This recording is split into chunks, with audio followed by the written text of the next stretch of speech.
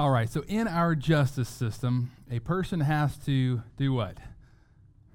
Raise their right hand. Right, so when you go to testify, you get sworn into something, and that's because the right hand is a symbol of authority, because 90% of us are right hand dominant, and so that's kind of the sign of your power. And as I thought about this interchange, about how we swear people in, and what we're going to be reading today in Scripture, I wondered what would happen if somebody couldn't raise their right hand. You know, what if they couldn't do that? And I'm sure it's happened before, but today we're going to see Jesus ask a man to raise his right hand, and he's one that can't actually physically do it. His right hand is not functional, and so, but yet Jesus doesn't ask us to do something he doesn't equip us to do. So let's jump in today and see what Jesus does and how he does his work. We're going to be in Luke 6, verses 6 through 11. If you have your Bibles, turn with me. If not, it's up here. All right. So on another Sabbath, again, I love it's always on another Sabbath, it seems like, he entered the synagogue and was teaching, and a man was there whose right hand was withered.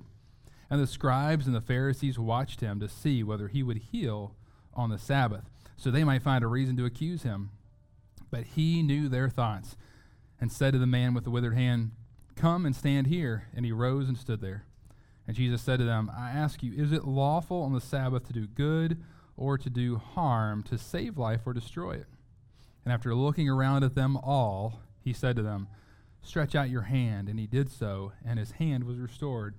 But they were filled with fury and discussed with one another what they might do to Jesus. Let us pray. Heavenly Father, thank you so much for bringing us together today to be able to study your word. And God, I've been really excited about this message this week as you've been working on me and teaching me through your word. I pray that you teach us all and open up our hearts and minds to hear your word and what you have to say to us. Lord, it's such a privilege to be able to come and worship, to sing to you, to be able to worship in unity, listening to the word, to be able to fellowship together. God, it is such a blessing to be in the house of the Lord. Thank you for the people here that you brought to Cross Point. I pray that you continue to help us to grow in depth and in number, and that you help us to reach our community. May we be changed by your word. May we be a people that is changed by your word, and a people that are doers and not hearers only. And God, may you be with us today as we glorify you. We love you, Lord. Amen. So today we're going to see three ways that Jesus is greater. And the first is Jesus is greater than fear. Jesus is greater than fear. I'm going to reread verses 6 and 7 for us. On another Sabbath, he entered the synagogue and was teaching, and a man was there whose right hand was withered, and the scribes and the Pharisees watched him to see whether he would heal on the Sabbath, so they might find a reason to accuse him. So here's another account on the Sabbath again, and he's in the synagogue. He knows that's where the religious leaders are going to be. It's where people are going to be worshiping, and there's this guy that has a right hand that's withered. And the word for withered here was actually used often for plants that were dying or dead, or also even like a ground when there's a drought, how it cracks and it just kind of looks really dry that way. The Greek word is actually xeros, which is where we get the English medical word xerosis, or dry skin. If your doctor ever diagnosed you with xerosis, it's just a really fancy way of being able to bill for you having dry skin. So you have to have a nice fancy word. That's what we do as doctors. We make up words just to sound smarter than we really are. It's just dry skin. So Luke is a physician, and so as a physician, I'm reading this, and he just tells us his hand's withered. And I mean, as a physician, I'm like, well, why is it withered? What happened? Was he born with a withered hand? It's probably paralyzed is what that probably was if you're really looking. So was he born with a withered hand? Or was it a traumatic accident that he had that messed up the innervation? Did he have a neurological condition? Did he suffer trauma? What was it? We don't know. But, one day we'll be able to ask Luke, Luke, what was it there? When we're looking this past week, I was playing some basketball, and God in his providence had me jam my right finger. And so I learned what it was like to do things with just one good hand. Now, granted, it was my left hand, which is good. It was only part of it. I'm not going to whine. Don't need any sympathy. We're good. My wife gave me some good sympathy this past week to make me feel better. I'd every once in a while ask her, be like, can you just say, I'm sorry your hand hurts? I'm just kidding. We guys, we just need our wife just to tell us we're okay. But, I was reminded as I went to pick something up, these pains that kind of shot through there. I was like, all right, Lord, this guy, he had a rough life. Only having one hand. This was a blue-collar society. It wasn't like he had a nice desk job. He could just pick up a phone and do customer service. Like, that wasn't really something. So he likely had a hard time holding a job. He had a hard time I mean, I don't know what if they had to lace their sandals or how they put them on, but think about trying to put both of them on that way. Everything was just harder for this guy, and most likely this was what would have been his dominant hand, and now he has to turn into be a left-hander at that. If any of you have tried to brush your teeth or do anything with your left hand, it is a lot harder than it looks. I mean, I know every time I've hurt myself, like trying to brush, it's not always the best thing. And we see that Jesus has compassion in this next section on this man, but we see the Pharisees are exactly opposite. As we look at them, they see this man as an opportunity to catch Jesus again doing something illegal on the Sabbath. Like heal a man. Like that's just illegal. It's amazing. But they're like these little evil detectives, as we mentioned before. They're like little evil minions waiting for Jesus to slip up by doing something nice on the Sabbath. And the Greek word here that says that they watched him is actually a term that means to lie in wait for ambush. You know, they're like a lion just crouching there waiting for him to do it. Luke uses this term 3 times, and all 3 times it's about the religious leaders waiting for Jesus to do something. And then there's this man in the synagogue with this withered hand, and you're just wondering why he's there. And some commentators, again, we don't know that this is true. It's not beyond their evilness. But some commentators are wondering, did the Pharisees bring this guy to test Jesus and see what would happen? Like, yeah, we're going to invite this guy. Why don't you come to the synagogue this week and worship with us just to see what Jesus would do? And I think it's incredible to see that they knew Jesus' reputation, that Jesus would heal him. So if they brought this guy, that they knew that he was compassionate and merciful, and it's because he's one with the Father. And we see in Psalm 103:8 here, the Lord is merciful and gracious, slow to anger and abounding in steadfast love. They knew he loved the people. And he was especially compassionate to those with infirmities or those who were afflicted. And so there they were, ready to pounce. But Jesus knew the situation. He knew what was coming. And we're going to see in the next section, he continues to go fearlessly at these guys, despite knowing what was in their heart and what was in their minds. How amazing is it that as we look in kind of a spoiler alert for those of you who haven't read the whole book of Luke, he's going to continue fearlessly to the cross, knowing that he is walking that way. He even tells his disciples multiple times, hey, this is going to happen. The Son of Man is going to be killed, crucified. He's going to raise 3 days later. Just continues to tell the people, yet he continues to do these bad things like kill people and forgive sins, as the religious leaders called them bad. But he was able to do this because perfect love casts out fear. We see that in 1 John 4:18. There is no fear in love, but perfect love casts out fear, for fear has to do with punishment. Whoever fears has not been perfected in love. So Jesus Christ was perfect, so fear was far from him. He was the essence of perfect love in himself, and so his overwhelming love prevented fear from ever getting a hold of him. He didn't have to be in fear because he was in perfect love and harmony with his Father. He lived in constant community, so there was no fear in him, and it prevented fear from ever getting to him. So Jesus is greater than fear. Number 2, Jesus is greater than man's frailty. Jesus is greater than man's frailty. Let's read verse 8. But he knew their thoughts, and he said to the man with the withered hand, come and stand here. And he rose and stood there. So the Pharisees and scribes are ready to pounce on Jesus like a lion. They're just ready to go. But as they'll continue to find out throughout all this entire account, Jesus is not some helpless gazelle that's just sitting duck, about to get pounced on by these lions. He is God made flesh. He knows what's in the heart of men. He knows what's in the mind of men, and he brings the man with a disability over to him. And I love how it says he knew their thoughts. He's always a step ahead of the Pharisees. I was talking to my kids this past week, and I wasn't going to share this, but I just think it's just a great illustration. Wile E. Coyote and the Roadrunner. I mean, like the Roadrunner's always a step ahead. No matter what Wile E. tries to do, he's always a step ahead. And man, like I just see that when I look at Jesus and the Pharisees. It's like no matter what they do, they end up blowing themselves up over and over again. They end up falling off a cliff themselves. And, that's just, can you imagine how frustrated they were? And we're going to see at the end of this account that they were filled with fury, like madness, like they had completely gone nuts, like Wiley. He just goes nuts throughout that because he continues to break their man-made laws. He continues to go toe-to-toe with them. And I think it's also important to see that Jesus does this publicly. He doesn't say, just do this discreetly. No, he says, come and stand right here. And he's ready to go toe-to-toe because, as we saw in verse 5, what did he just say to them on the last account? The Son of Man is what? Lord of the Sabbath. Remember, he called himself God probably three times here. The Son of Man, going to Daniel 7, 13 and 14. He is the Son of Man. He is the Messiah. He is God. He is the Lord, Adonai, kind of going back, God is Lord. And then of the Sabbath, meaning he created the Sabbath. That means he's part of creation, going back to Genesis 2. So this was a deliberate attack on the religious leaders' Sabbath traditions. He could have healed the man later, after the service, after a time there. He could have done it discreetly. He could have said, hey, come back tomorrow. He could have done anything like that, but he didn't. He stood toe-to-toe against the Pharisees and did this publicly.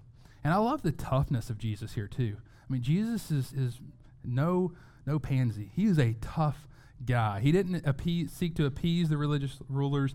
He didn't play the Mr. Nice Guy card and say, I'm just don't want to rock the boat, don't want to offend anybody, I'm just going to make sure I do this stuff discreetly.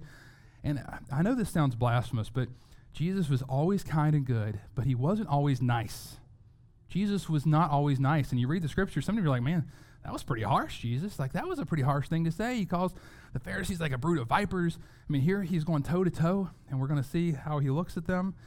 And I think sometimes we have made this 11th commandment in the modern church, and it's thou shalt be nice and thou shalt never offend.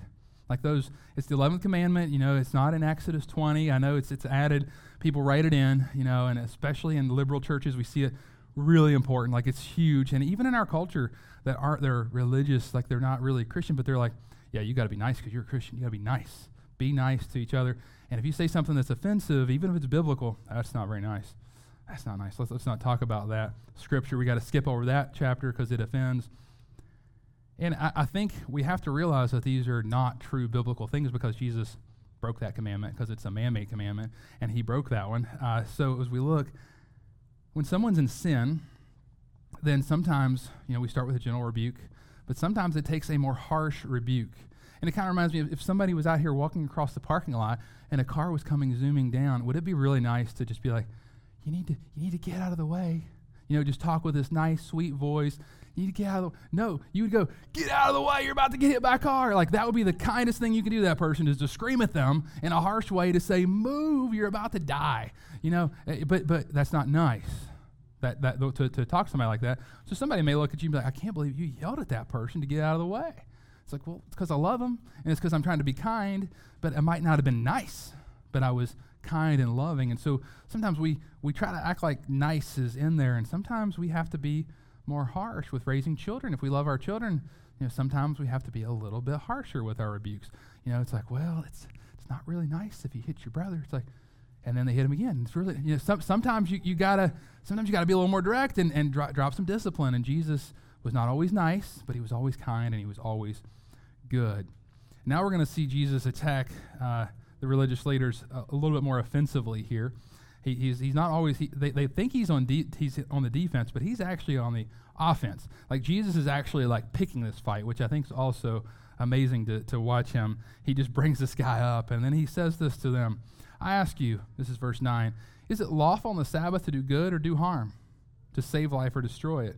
So he asks this rhetorical question to the Pharisees, and he aims for their heart, and he's going right at them. And it's important to see that there were no Old Testament regulations on healing on the Sabbath. You were allowed to heal on the Sabbath. God had never said, thou shalt not heal on the Sabbath. Completely a Pharisaical made-up rule. The Pharisees, as we kind of made fun of them a little bit last week with all their different rules, like, if you threw something up, you couldn't catch it with your other hand. You had to catch it with the same one. Hot water, you could only mix them a certain way. You could only go this far, those kind of things. Well, they had really made the Sabbath very difficult to tolerate. And one of those was, if somebody was dying, it was a acute life-threatening thing, you could work on them as a physician. You could heal them. But if it wasn't life-threatening, then you couldn't. And so I can imagine that being difficult when somebody breaks their leg and like, well, you're probably not going to die from that. I'll pick you up tomorrow. I think that would have been pretty unmerciful. And Jesus sees this hypocrisy. And so where does he go? He goes to their sheep. I love it. He loves to talk about sheep. We just see Jesus call us sheep. He talks about sheep a lot. And in Matthew 12, a parallel passage that goes along with this, it says, he said to them, which one of you who has a sheep, if it falls into a pit on the Sabbath, will not take hold of it and lift it out? Of how much more value is a man than a sheep? So it is lawful to do good on the Sabbath. Jesus is showing their hypocrisy, saying, you would pick up your animal. You have horses. Your horse falls, well, it's a Sabbath. Sorry, horse. Can't Can't deliver that foal today because it's the Sabbath. You're going to have to hold it in for 24 hours, and we'll consider delivering that baby tomorrow. We can't do that. Right? Like that's not merciful. That's not kind. And that's an animal. How much more a person made in the image of God that has a soul that lives forever? How much more do we need to do that there? And then note that Jesus touches another sin problem. And he talks about the sin of omission. We're going to go into this in a minute. James 4:17 says this: "So whoever knows the right thing to do and fails to do it, for him it is sin." Jesus has compared not doing something to evil. And this is important. A lot of times we're like, well, okay, I know if I do that, those are sins. I shouldn't do those bad things. I should do good things. Well, Jesus says if it's in your power to do good and you don't do it at all, that's the same as doing evil. Like, if you have this, you could make an impact here. God has pushed you and said, hey, you need to do this. You're like, I ain't doing that. Well, I didn't sin. I didn't do anything bad. Yes, you did. You withheld good, and so that is the same as doing evil. And so the sin of omission is not doing what you should have done. Let's see if I got this here. There we go. So the sin of omission is not doing what you should have done. The sin of commission is what we usually think about sin. And this is doing what you should not have done, whether intentionally or unintentionally. Sometimes we do bad things and we're so ignorant, we don't know God's word or something like that, and we do it and we're like, oh, I didn't know that was a sin. And that's where the Bible's really clear to help us, to show us our sin, to help us repent and do what's right. Theologian Robert Stein says the following: the ultimate issue for him, meaning Jesus, was not doing good versus doing nothing, but rather doing good versus doing evil, for failure to do good in such instances, in effect, to do evil. So just as the sin of omission is just as important as the sin of commission, doing bad things is just as bad as not doing good things. And we talked about Hosea 6:6, that God desired mercy, not sacrifice. So moving on to verse 10, Jesus says this: and after looking around at them all, he says, stretch out your hand. And he did so, and his hand was restored. I think, a lot of times we jump right to the stretch out your hand, and that's a pretty big deal, and we'll get to that he's healed. But what does it say at the beginning? And after what? Looking around at them all. Like a lot of times we gloss over that, but I think this is incredibly important because it says he looked at them all, individually, each one of them. So a lot of times, when we do bad things, when we're thinking bad things, we get this group and we think we're safe. It's like, well, we can bully that person because we're in a group and we're okay, or we can be a part of this riot, or we can be a part of this, or we can do whatever because we're in a group. We can do this bad sin because we're in a group. People feel safe when they're at a club, or they're at this, or they're at a bar. If there's a whole group, you can do whatever you want to. But Jesus looks at each one of them individually. He knows each one of their hearts, each one of their minds, and each one are being examined as he looks at them. Could you imagine the intimidation of God himself looking you in the eye right before he goes toe-to-toe with you?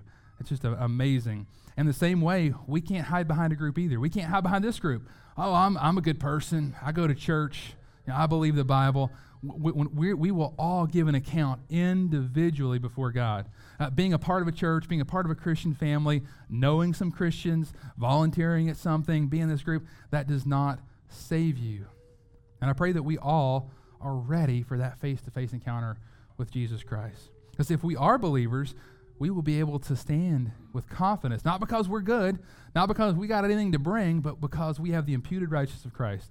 We will hear, well done, good and faithful servant, because, you know what, we'll be answering saying, hey, I have your works on my account, and you are perfect, and you are righteous, and I got nothing to bring, but I have your blood that covers my sins, and now I can enter, and Jesus will say, well done, good and faithful servant. But could you imagine what it's going to be like to stand in front of Jesus Christ and not have his blood? And you're going to look like these Pharisees in a moment where there's this blank stare and they're speechless. They can't say anything to Jesus because they have nothing. They have no response. They have no comeback, and they just freeze. They say absolutely nothing. If that's you, that's terrifying. And I pray that you make that right and that you accept the free gift of salvation, that you repent of your sins, that you believe on Jesus Christ for salvation. So after he stares each individual down and they've frozen, he says, stretch out your hand. It's such a simple command. Stretch out your hand. but a miraculous work to do. And Jesus heals this man who has been afflicted for however long, we don't know. And Luke lets us know that immediately it's restored. It doesn't take any time. What Jesus does is perfect and quick. It's right. You think at this point the religious elites would be convinced. I mean, this guy's withered hand, maybe they even planted him there, and now he's there and his hand works. Like you would think, okay, Jesus he's taught them. He did a great job of teaching them the word. He taught them about what truth was, about how you should care for people, how you should be merciful, because God's merciful, how it's a sin to not do good when you have that in your power. Like he's opened up and exposited the word of God. He is the word made flesh, and you're like, man, how could they not repent at this point and fall on their faces and say, woe is me, I'm sorry. You're right, God. I mean, look at this amazing thing. But unfortunately, their hearts seem impenetrable. And just because, but despite the hardness of their hearts and the evil, they were conspiring to do Christ. We see number 3, Jesus is greater than man's fury. Jesus is greater than man's fury. Verse 11, but they were filled with fury and discussed with one another what they might do to Jesus. And I'll just be honest, they weren't wanting to throw him a party. And we'll see a little bit more. They weren't wanting to have a heart-to-heart, wonderful, nice conversation over coffee.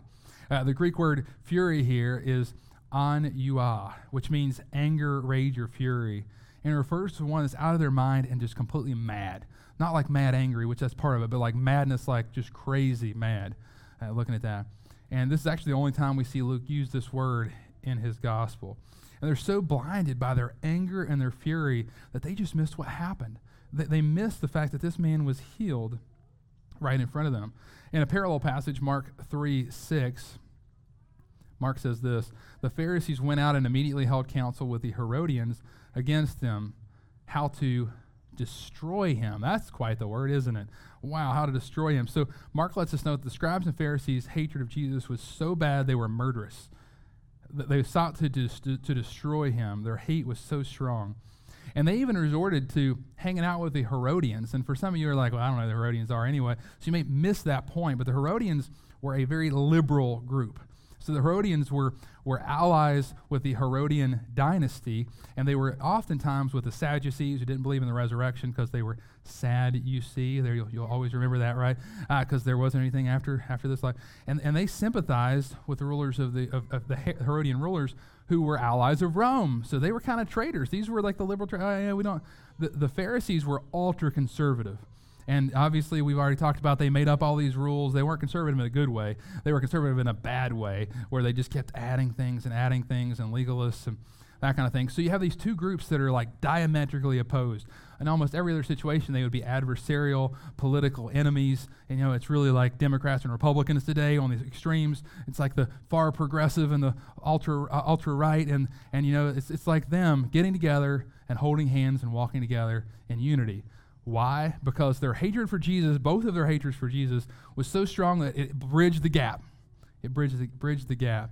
It kind of reminds me, you look at like the war with Russia and Ukraine, you see that when there's an enemy, a political enemy, all of a sudden those things start to not matter as much, and so they get together. But for them, it was Jesus. And why? Because it was political. Jesus, they looked at as a threat to their political power. Jesus was stepping toe-to-toe. He was challenging each one of them and calling them out. And so they were united against Jesus. They sought to destroy him. And anger has that effect, doesn't it? When we're angry, we go out of our mind sometimes. We get completely mad, and most people don't make the wisest decisions when they're mad, even as the Pharisees did, their ultra-conservative selves agreeing to go ahead and hang out with the Herodians, who were allies with Rome and were, quote-unquote, their enemies. In Matthew 5:21 through 22, Jesus compares anger to murder. We see that anger is the precursor for this heinous crime as one stews in anger. Listen to James teach this as well. James 1:20. He says, for the anger of man does not produce the righteousness of God. The anger of man does not bring the righteousness of God. Yes, we're going to get inevitably angry at some times. And it's not a sin to feel anger. But in your anger, do not sin, right? And so that means we need to ask God to help us to take captive our thoughts, to take captive our emotions, not be a slave to our emotions, not to be a slave to our thoughts, and calm down and allow the Holy Spirit to calm us down so that we make more righteous decisions, because we will not, in our fallen state, we can't do what Jesus did, turning the tables over. We can't do that because he is God, so in his anger, he does not sin. But for us, we are sinful in our flesh, and when we get angry, we will sin. It's not if, or it's not a, if, it's a when we will sin when we get angry if we won't watch ourselves. We see this in all kinds of aspects of our life, and I think this past week, there you go. I don't know if you all saw that at all. The Draymond Green stomp on the guy. The guy grabs his foot. They've been going at each other the whole game. And we see this in professional sports a lot. These guys get under each other's skin. And do they make good decisions when they're angry? No. I mean, you see this so often. I mean, we saw another thing like this this past week too in professional sports. So we must keep our anger in check. Because what happens, and this, Draymond ended up getting thrown out, and they end up losing the game because he's a pivotal player for the Golden State Warriors. And for us, it kills our witness. If we are believers and we do things out of anger, all of a sudden, instead of being able to witness to that person, and instead of being able to, now they are like, oh, I'm not listening to anything you have to say, we have to really watch ourselves. Getting back to our verse in verse 11, we saw that they are filled with fury. And they're the religious leaders are on the exact opposite spectrum of Jesus. These leaders are merciful to the people and obviously merciless to Jesus as well. As theologian Kent Hughes asserts, true faith in God produces mercy. True faith in God produces mercy. So mercy is the opposite of anger. Mercy sees enemies as somebody in need of a Savior. And that's how we can love our enemies. Mercy sees enemies as someone who is in need of a Savior. Anger sees them as somebody to get rid of. Figure out how to off them, right? Mercy sees enemies and has compassion for their lostness. And they see their soul, and yes, they're my enemy, but you know what? I don't want to see anyone spend eternity in hell, and so I need to share the gospel with them. Anger, however, sees enemies as an obstacle to get past throughout their day and just wipe them away. Getting back to the verse we discussed last week and this week, Hosea 6:6, for I desire mercy and not sacrifice, and the knowledge of God more than burnt offerings. I'm using the New King James because it uses the word mercy, whereas the ESV uses the word love. They're very interchangeable looking at that. But the religious leaders did not have mercy as they continued to lay heavy burdens on the people. They didn't have mercy. They could care less about this man with a withered hand. They're not sitting there like, oh, I hope this guy gets healed today. They're saying, how can we get Jesus? If he does this, we're going to get him. They had no mercy or love toward the people. And this verse is very applicable to religious leaders and very applicable to today too. For many people, it's easier to sacrifice and do quote-unquote religious things than to show true mercy to people, right? It's easier to give up a certain food for a certain time at Lent or whatever time than it is to invite somebody over in your home that maybe you don't like, or maybe has a different political view or different ideas than you have. It's easier to say 3 prayers a day than to go maybe serve at a children's shelter or foster kids or do whatever, You see, mercy's hard because mercy costs us something. It may cost us our comfort. It may cost us our control. And frankly, for Jesus, it cost him his life is what mercy cost him. I mean, sacrifice, don't get me wrong, sacrifice can be difficult at times. It is hard to sacrifice. But when we sacrifice, we're still kind of in control a little bit. We can determine how much we sacrifice, how much we give, and we kind of determine, okay, done. I'll give here, but now I'm done. But mercy's different. Mercy means you let go of yourself. Mercy means it's Jesus at his best. You say you're not in the driver's seat anymore. Whereas sacrifice, you can kind of determine a little bit more. You can kind of measure that out. But mercy requires a complete handing over of what you think is just and righteous, what you could do, and you give it up. It's Jesus at his best. He is merciful and loving. He always exalts the Father first and then shows mercy to the people. And what a Savior, church. I pray that we emulate Jesus Christ with our mercy and the way that we treat others. So as we come to a close, we've seen some wonderful qualities about Jesus, right? We've seen that he is fearless. Nothing shakes our Lord. He is a solid rock, the solid rock that we can depend on. We've seen that the human frailty, our frailty, is no match for Jesus Christ. He healed that man just like that. And finally, we see that he is greater than man's fury, and we saw that played out no greater than the cross. We saw man's fury hang him on the cross, and him willingly go to it. Remember, as we talked about last week, he handed himself over. But yet he overpowers man's fury and the unrighteousness of man with loving kindness and mercy in the form of salvation. You know, if you look at a lot of atheists, a lot of people, maybe they're unbelievers, a lot of times they're very furious at Jesus Christ, very furious at God. They hate the idea of God. And what did God do? He was merciful, and he died on the cross for their sins. And here's the beautiful thing. After he died on the cross and offered salvation, when he rose 3 days later, he did not rise and come back and throw everybody into hell because of what they just did. He had every right to do that. He had every right that third day to come back, and the day of the Lord is at hand.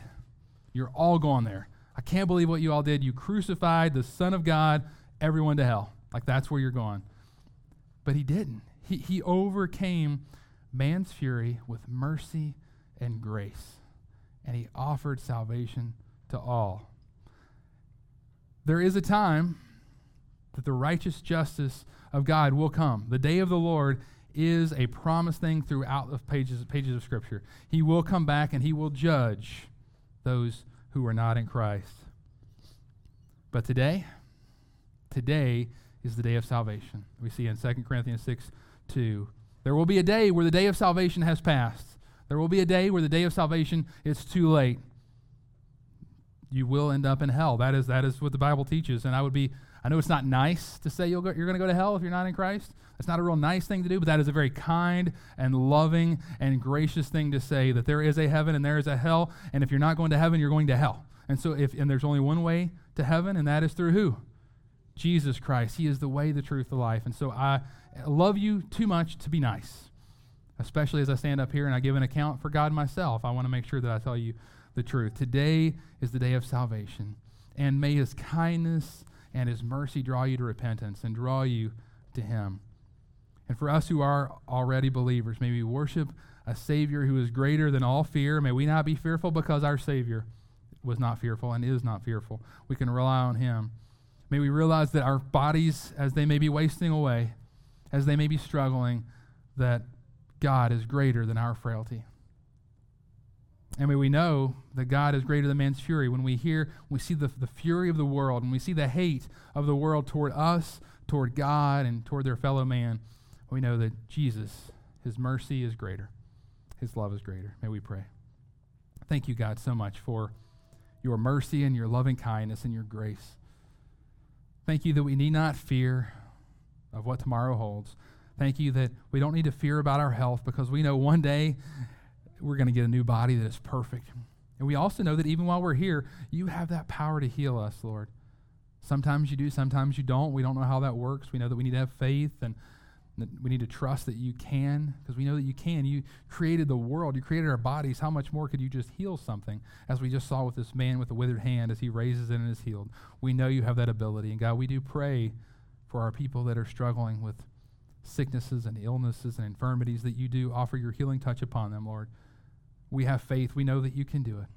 And God, I do pray that you are merciful and kind to them, and that you do offer your healing touch upon them.